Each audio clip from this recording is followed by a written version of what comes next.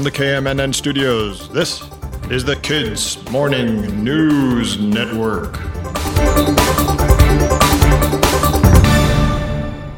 Hey everybody, welcome to the Kids Morning News Network. I'm Alex. It's December 11th, 2023, the 345th day of the year. That means there are just 19 days left this year. Can you believe it? So today in 1946, it's a long time ago, UNICEF was established. Have you heard of UNICEF? It means United Nations International Children's Emergency Fund. And you might have seen it at Halloween. Like before the pandemic, some kids got these little orange boxes to carry around with them when they went trick-or-treating. I know I did when I was a kid, and that was a little ways before the pandemic. Nowadays, it's all digital. You might get a QR code for people to scan. So what's all that about?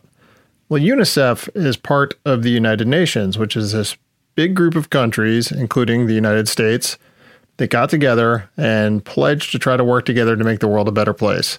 The idea was that if we can all keep talking, we might work things out without fighting. And one problem this group looked at was how not all kids around the world have what they need.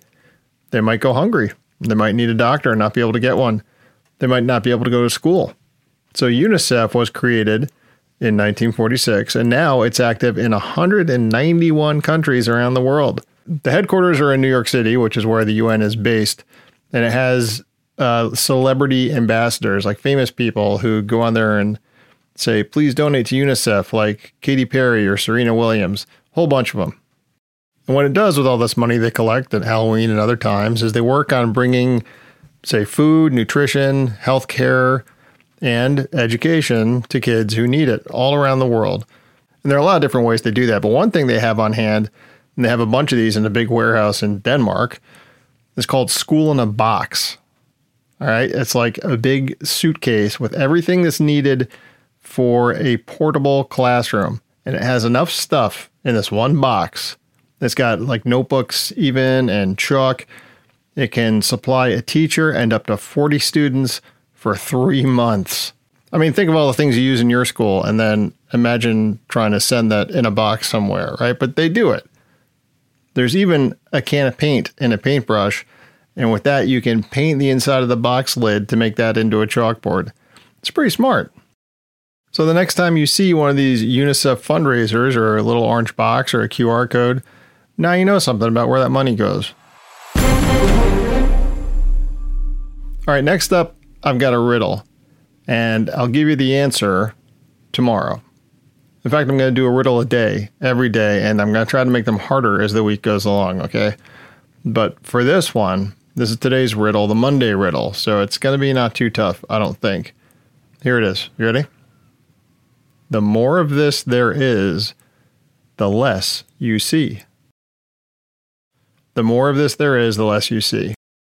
Okay, answer tomorrow. Let's talk about dinosaurs. You ready to talk about dinosaurs? I know it's only Monday. You've probably heard of Tyrannosaurs, right? These are the big, scary, meat-eating dinosaurs from millions of years ago. We see them in the movies all the time, including the big guy, Tyrannosaurus Rex. Possibly the most famous dinosaur ever. But he's not the only one. There are a lot of other types of tyrannosaurs that don't get quite as much attention. One of those is called Gorgosaurus. And like its big cousin, Tyrannosaurus Rex, it stood up on 2 legs, had little bitty funny arms, and it wasn't quite as big as Tyrannosaurus Rex, but it wasn't small. It was like from nose to tail up to 30 feet long. So it's a pretty good size, bigger than your car. And Gorgosaurus lived in what is today known as the state of Montana, a big sky country. I used to live there. Great place. Also the province of Alberta in Canada, which is just over the border from Montana. And while Tyrannosaurus Rex may be the big dinosaur influencer that everybody knows about, Gorgosaurus fossils are actually much more common. They are the most common tyrannosaur fossil. So scientists actually know a lot more about Gorgosaurus than they do about Tyrannosaurus Rex. They've had a chance to learn a lot about them. And now, for the very first time, they can see, drumroll please, what Gorgosaurus ate firsthand. Normally, they take a good, educated guess. But this time, they found a Gorgosaurus with food in its stomach. And this is a fossil, but it was so well preserved they could figure out what that food was. They could see the bones from the food. Fossilized food. I don't want to order that anywhere, but it helps when they were learning about dinosaurs.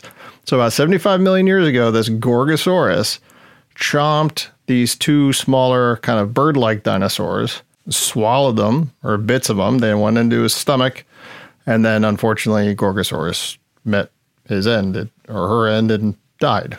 And everything was preserved. Everything was fossilized.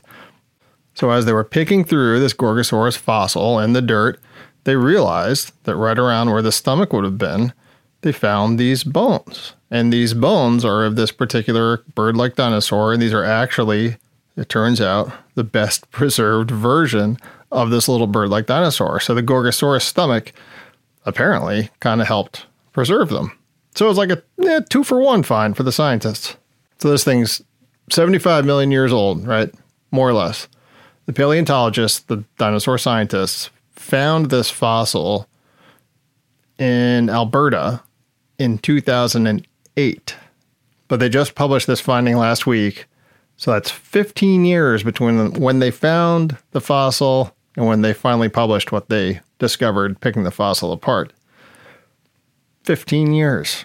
That's a long time for one assignment, but blink of an eye, I guess, in dinosaur years. All right, so that's the kids' morning news for this morning. I want to end with a poem, an appropriate one, I think, for wintertime, which is blowing into a lot of parts of the country. It's called Stopping by Woods on a Snowy Evening by Robert Frost. Whose woods these are, I think I know. His house is in the village, though. He will not see me stopping here to watch his woods fill up with snow. My little horse must think it queer to stop without a farmhouse near, between the woods and frozen lake, the darkest evening of the year. He gives his harness bells a shake to ask if there is some mistake. The only other sound's the sweep of easy wind and downy flake. The woods are lovely, dark and deep, but I have promises to keep, and miles to go before I sleep, and miles to go before I sleep. You probably have miles to go before you sleep, too. Have a great day. This is Alex signing off. See you tomorrow.